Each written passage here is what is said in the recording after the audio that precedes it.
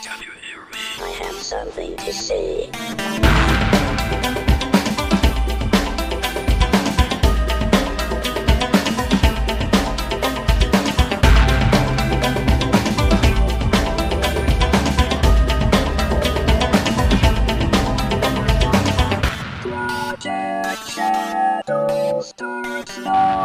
Hello everybody, and welcome to this episode of Project Shadow. My name's Charlie. You might know me better as sci-fi fantasy writer C.E. Dorset, and today, yet again, we're talking about Star Trek, because on Thursday, Star Trek Discovery Season 2 started. So today, we are going to talk about that episode, some of the things that they did on that episode, and the predictions that I made that came true, with some more predictions about what I think is going to happen in the future. And don't worry, I'm not going to be going into spoiler territory without giving you warning, so if you haven't watched it yet, because if you, like me, forgot the date that it started, yeah, I'll give you warning so that you can go watch the episode if that's a thing that you want to do before you get into the spoilers. Okay, some basics about the episode. The episode was titled Brother, and remember how I said that they were going to be rebooting the Star Trek Discovery this season? Well, the reboot has landed. And they rebooted hard. There's a lot more comedy in this. Like, if I could fault the episode for anything, it's that it was almost too funny, that they kind of overcorrected, because the over-seriousness of Season 1 was a thing that a lot of people, including myself, commented on. This episode is not self-serious at all. If there's an opportunity for a joke, there is a joke. They even, and I hate to say this because, oh my goodness, Star Trek Discovery, stop ripping people off. They kind of rip off a joke from the Orville in the elevator with the Saurian, and okay, it's not entirely the same joke that we get from the Orville, but come on, guys, that's not cool, especially with the lawsuit going on over tardigrades, which, by the way, did get a mention in this episode. I didn't think they were going to do that. They did, so that to me tells me that CBS is doubling down on the idea that they didn't steal that by mentioning it here. Overall, I think it was a very strong Season 2 opener. And when I say it's a reboot, like, the show has 2 credits, kinda. Because we get kind of this, pre-credits moment where we're introduced to the characters. Then I thought they went into a new credit sequence where it literally starts with Michael saying space, the final frontier. Yeah, literally.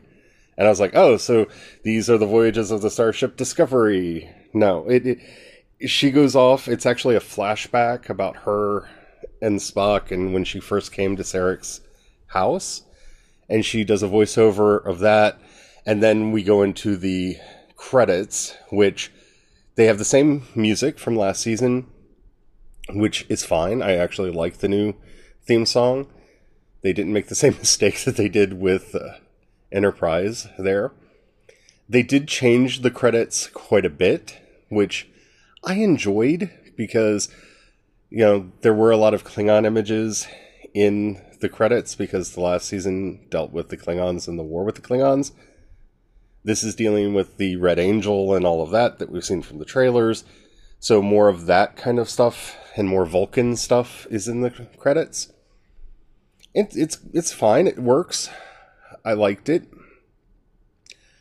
The special effects continue to be the thing that wows me the most about this show. I have seen theatrical movies that don't have as good special effects as Star Trek Discovery has had. And I'm amazed that either they found a way to do this on a budget, or that CBS is spending the money to make it happen. And either way, thank you. That's one of the things that I can't say anything negative about. The special effects are really good. And yeah. Let's see. Anything else before we get into spoilers? Because that's going to be a problem, is a lot of the stuff I want to talk about is spoilery. I like Christopher Pike. Okay, actually, I've loaded up the IMDb page. I'm going to kind of go down what I can say non-spoilery, character by character real quick, because it really shows a lot of the stuff that they changed. Saru has a sense of humor now. And for me, I kind of felt that was one of the biggest changes from Season 1. I liked Saru in Season 1. Season 2 Saru has a sense of humor. And that was a little disarming at first, but it wasn't over the top, and we'll get to over the top in a minute.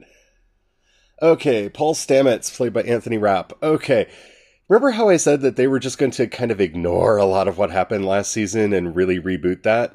Yeah, they decided to ignore a lot of what happened last season and ignore that. So in the Previously On, we do get to see his husband get killed. It is mentioned. Whatever happened to him at the end of Season 1 is not touched on at all. If you remember, when we left him at the end of Season 1, if you watched that far, he was laying on the ground, his eyes had gone silver, kind of like from the episode Where No Man Has Gone Before, and he was going to be rushed off to a medical facility for who knows how long. That's not mentioned at all. So you can either presume that happened, or that he just got better. One or the t'other. It's not mentioned at all. We see him very well. I'll talk about his character a bit more in spoilers, because okay. Tilly is the comic relief character on Star Trek Discovery. Just yeah. She was there for setups, for punchlines. She was funny, but yeah, that's kind of the only reason that they had to bring her back. Yeah, Wilson Cruz was back in this episode. They actually reshot some footage of actual events that happened in Season 1 with Wilson Cruz, but from a different angle. And yeah, he's still dead though. Culber is still dead. Okay, Christopher Pike. Oh my goodness. I really like Arson Mount's portrayal of Christopher Pike. If you are a fan of the original series and you have watched both The Cage and The Menagerie, which are essentially the same thing with some intercuts and stuff between the two. If you've seen both or either of those episodes, you have a good feel for Christopher Pike. I think they wrote him in that kind of cavalier personality that we met from those episodes. They did a really good job. The actor, who I was really nervous about because The Inhumans was terrible. Yeah, it's he was the most interesting part of The Inhumans, though he didn't speak because he played Black Bolt in the Inhumans thing. Yeah, I like his character. I think he's going to be a very good captain. I don't want to see him in a wheelchair by the end of the season. Please don't do that. I know I don't have any say over these things, but I don't make the captain's chair the Defense Against the Dark Arts classroom. Just please don't do that. Just let us get a captain and stick with it, whether it be Pike or any of the other characters, somebody. Just please don't do that. But overall, I liked him. He worked really well. I liked his characterization. He's very different from Lorca. In fact, he takes a moment to tell us how different from Lorca he is. And he's funny, he's brash, he's everything that you kind of expect him to be if you've seen The Cage. James Frain's Sarek is Sarek. He did a good job. Mia Kirshner's Amanda Grayson was wonderful. Tig Notaro is now on the series, playing Tig Notaro. Her character's name is Jet Reno. We will talk about her a lot more in spoilers. I really enjoyed that. Everything that they did in this episode was ticking off the checklist of everything that people complained about from last season. Oh, we're too serious, huh? Well, look how funny we can be. Oh, our episodes are slow and overly dramatic. This is going to be action sequence after action sequence after action sequence, punctuated by humor. Ha, take that, slow dramatic series comment. Okay. We don't take our gay audience seriously. Well, here's Anthony Rapp, perfectly fine, and here's Tig Notaro. You guys love Tig, right? And we do, but that's not the... everything that they did just felt like this was a response video. This was a comment response video. Yes, it sets up the season 2. It sets up the mystery of season 2, which I'm interested in. I think it's basically, it's fine. Hopefully it makes sense when we get there, and it's not just going to be a mystery box episode. They really did set up a mystery box. I don't want it to be that. Oh, and the other thing is, when we were all complaining that the bridge officers, did they even have names? Because we didn't hear any of their names in season 1. There's literally a roll call episode, moment of the episode where Captain Pike gets on the bridge and he's like, give me your names, but don't tell me your ranks because that doesn't matter here. And then they just go around the room and everybody introduces themselves. And then they're not important at all for the rest of the episode because that's how this show rolls. Hopefully that will change. Hopefully. But overall, I enjoyed it a lot. Did it feel more like Star Trek? Oh, it really did everything in its power to feel like Star Trek. We'll talk about that when we get to the spoilers section. Remember my little rhyme that I put forward? How much Trek could a Star Trek trek if a Star Trek could Trek? Yeah. Oh, it doubled down on its Star Trekkiness with all of the Star Trekkiness that it could Star Trek. Oh, wow. Oh, my. Yeah. Overall, if you checked out of season 1 and you didn't like season 1, don't worry. None of that seems to matter. This is season 1 Mark 3 by my count, because there's the original series that was made, and then they added more episodes to it, including the new pilot that they tacked onto it, so that, made season 1 the way season 1 was. Season 2 starts with a bang. It was fun. It was enjoyable.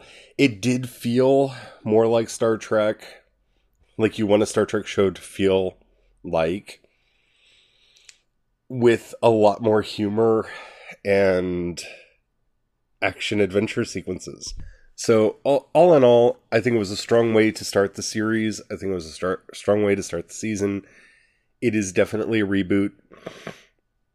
Anybody who doesn't think that this is a reboot probably didn't watch season 1, because they have changed some things in backstory, which we'll talk about in the spoilers in just a minute.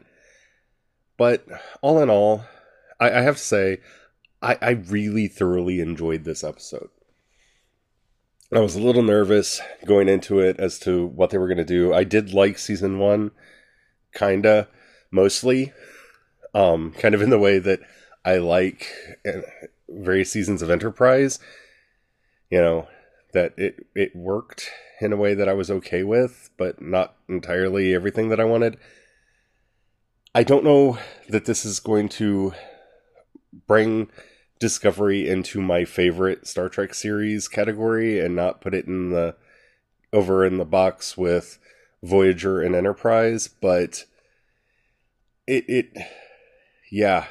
not bad. they did what they needed to do and what they could do in one episode to fix the series. As long as they don't stick with the overuse of humor that this episode had, they're on the right path. But only time will tell how long they stay on it. Okay, after we come back, after the word from our sponsor, we'll get into spoilers. And we're back. Okay, first of all, I want to apologize for my head today. There's a front that moved through, and it's causing weird allergy things. At least I think they're allergy things. I don't know. They feel like allergy things, and they are responding to allergy medication like allergy things. So I apologize for my voice, and if you hear me sniffle, I'm trying to cut out the sniffles. I'm definitely cutting out the sneezes, but I apologize for that. Okay, so spoiler warning. Everything from this point on will contain spoilers from episode 1, Brother, of Star Trek Discovery. If you don't want to be spoiled and you haven't watched the episode yet, go watch it. Check your mailbox if you are going to sign up, because they're giving away a free month of CBS All Access. That's how I signed up for it. I believe the promo code is like free streaming or something like that. But we're stream free, something like that. Here, actually, I'm going to look that up real quick for you. This is not a sponsored episode by them, but the promo code is free stream, one word, all caps, 1 month free. So if you're wanting to check it out, but you're worried about paying for it, there you go. 1 month free. I did it the commercial free because I didn't want to sit through the commercials, but first month is free. So you can try that promo code if you're wanting to check it out. Okay, so spoilers. Oh my. Okay, so the first big spoiler is I don't know how Michael Burnham's parents died. There's a weird line of dialogue in the reboot moment of the first at the very beginning, in the first, oh, is this the new credits? No, this isn't the new credits. Space The Final Frontier, Michael Burnham over monologue, where Sarek and Amanda are talking. Sarek basically tells Amanda that he's bringing Michael into the house. Amanda asks what happened to her family, and Sarek says the unthinkable. Now, okay, that could be in reference to what it was in season 1, that her family were killed in a raid by the Klingons on the outposts that they were on. That could be that. That could be something else. The fact that they were vague about it, when Sarek is not a character who's usually vague, leads me to believe that they have opened up possibilities that something else actually happened. So we will see about that. There's a bird right outside the window being very loud. So if you can hear that, enjoy. So that's different. They also didn't mention at all the psychic connection between Sarek and Michael. So I don't know if that still exists or not. I'm going to run off of the basic assumption that, unless told otherwise, things from season 1 persist, because, that's how TV is supposed to work. So I'm going to assume that we get to see her meet Spock for the first time as a child, and again, the overuse of holograms comes in. Spock is not happy to see her. I will say that the house that we see, because I don't remember actually seeing a lot of of Sarek's home in season 1. It reminded me a lot of Sarek's home from the animated series. If you ever watched that, definitely watch it. It's worth. The animation is terrible, but the stories are actually pretty good. Yeah, it reminded me a lot of the home that we got to see in the animated series. The major exception is, I'm assuming this is before he got the Salat. He seemed a little young to have gotten his pet Salat, so that wasn't there. But it really did remind me of his home from the animated series. So that was a neat homage. So basically, Michael and Spock did not get off to the best relationship. And I'm just going to do my prediction right now. It's because, eventually what we're going to find out is because they're not related, they had an affair and it ended badly. I'm just calling it now. He stoped his foster sister, and yeah, that caused the weird rift between them, and they're gonna probably hook up again this season. So yeah, that's my prediction. I hope I'm wrong, but the subtext, yeah, I don't see any other way around it. I think that's what they're setting up. So the basic premise of the show is that all of a sudden, and we saw this actually in the trailer.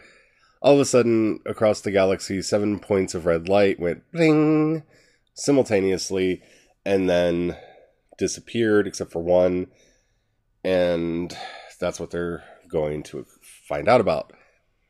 I'm going to ignore the fact that that's not how light works, but okay, we'll go with that. Yeah. As far as mysteries go, I'm not. Okay, two predictions there. This has something to do either with the progenitors or with the Iconians. A lot of people are saying the Iconians. I don't think it's the Iconians. I think it's the progenitors. I think we're going to find out that the Red Angel is the last of the progenitors. And yeah. Yeah, I don't really have anything more to say about that. That's just, I'm calling it now. This is about the progenitors. If you don't know who they are, in both actually, I think in every series of Enterprise, they get a name drop at every series of Star Trek, they got a name drop at least once. The progenitors are why so many races look human. So many species around the universe look human, and also why they can interbreed. The progenitors shaped the evolution of life on various planets, as well as seeded life on others, and that's why so many aliens either look human or are at least biologically compatible with humans so that they can have, half and half offspring. So, yeah, there's a whole plot arc in, I think it's season 7, it's season 6 or 7 of The Next Generation, where you find out that the progenitors left a secret code in the DNA of all of the races, and when you put it all together, it gives a map to find them, and that's where it's like the big reveal that this is what happened, ... Okay, it's a weird episode, and it's one that I often like to try to ignore, but it's something that happened. And the way that they're doing this, especially because it starts with this story about the person who created the Milky Way, and how she threw ash up into the sky and it stayed there, and that became the Milky Way. And that one day, when people are ready to understand this, there would be a sign. Yeah. So there's that. One other thing that I just feel like I should mention is the abject denial that Sybok exists so far. Yeah, that's we'll see if that persists. I mean, we know Sybok is older than Spock, so maybe he's significantly older than Spock because, Vulcans can live for a really long time. But yeah, okay. So Spock's apparently had nightmares his entire life. He's disappeared and run off to find what it is. He's figured out what it is, and that's the end of the episode where we get to hear the new Spock's voice for the first time, where he starts off with a fairly good, a competent imitation of Leonard Nimoy. He then leaves basically a map with his ideas to what's going on, and Burnham's all like, wow. So Tig, so much happened in this episode that they crammed a lot of story in a very... there's a lot of story. Okay, so Tig, we get to meet Tig. Tig is an engineer who is going to be interesting since she's joining the show. I guess she's going to be the possible replacement for Stamets, because Stamets has been offered a job working at the Vulcan Science Academy, because that's something they would definitely do. We'll hold that for another time. So I guess we're going to see her and Stamets, bang heads because reasons. I don't know. I enjoyed her character. I liked the way they introduced her. I liked her little robot sidekick. I kind of hope we get to see her little robot sidekick more. That was an interesting thing that they added. She's Tig Notaro. If you've ever seen Tig's stand up, it's basically her stand up were it a Star Trek character named Jet Reno, which is an over the top silly, and at the same time, if they hadn't named her Jet Reno, we would all call her Jet Reno for reasons. It works. It was funny. I liked her. I'm curious to see what they're going to do with her. I think that she's actually not joining the crew permanently because she's been marooned on this planet for, 10 months, I believe they said. Basically missing out the war, and she saved all these people's lives, ... I don't think she's human. I think she's been possessed by one of these things, or is an approximation of one of these things, or something, or at least made a deal with them. She doesn't know anything about the Red Flare. She's too convenient plot-wise to be at the right place at the right time and to know nothing. And also to be able to, as an engineer, keep all these people safe and alive. That, she builds a guy an artificial heart, and she's doing brain surgery when we first meet her. She knows something, and we'll eventually find out what that is. But expect her to be intimately wrapped up in the plot. Okay, so Anthony Rapp and Paul Stamets. So when we meet Stamets, he only really has 2 scenes in the show. I feel like they actually wrote a couple others and they got cut for time, possibly before they got filmed. The first time we meet him, he's all wistful and he's remembering Culper and how much he loves him, and he finally understands suicide opera, which I didn't need that. So apparently the opera that his husband loved, the Sopranos practiced their entire life to be able to perform, and when they hit the last high note of the aria, they plunge a dagger into their heart and die.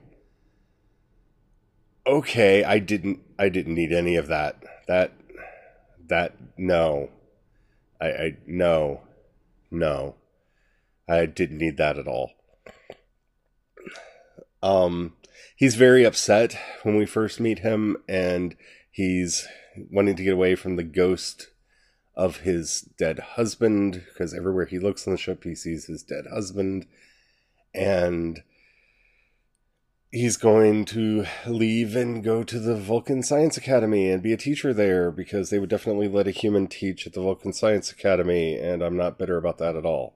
Then towards the end of the episode, when they need to capture a piece of the asteroid that was in the epicenter of the big flash thingy that they're so fascinated by, he just shows up and he's fine, and he's kind of upset that Tilly didn't tell him that they were going to do this, and he's kind of old Stamets again. So that's a thing that happened. I really don't know what else to say about it. I mean, it's a thing that happened. It's literally a thing that happened. So I guess he's going to be fine. All in all, it was a good episode. It was very definitely a reboot, where it's going to take at least one more episode for me to figure out what direction they're going with the reboot. Just because some of the characters, like Stamets, was written a little unevenly, where he goes from mopey guy to kind of just his normal self. And I don't know, maybe that will play a part in the story going forward, or I don't know, he got over it in the meantime. I don't know. We shall see. I'm excited for season 2. This was a strong way to start the season, even though I've kind of blathered on a bit about some of the weirder aspects of it. Definitely check it out if you're interested. I think they're aiming in the right direction now. We'll see what it takes for them to get there. If you've enjoyed this episode and the app that you're listening on lets you rate either this episode or the podcast in general, please do that. That helps me out a lot. Tells the algorithm to share me with more people. If you got a buck you can spare, I'm probably going to have to get a new microphone soon, so any help that you can do would be greatly appreciated. You can click the link in the show notes that says support on Anchor. If you don't have the money to support right now, that's fine. Or if you're not interested, that's fine. Just if you think you know anybody who would like this series, please share the episodes with them. That helps out a lot.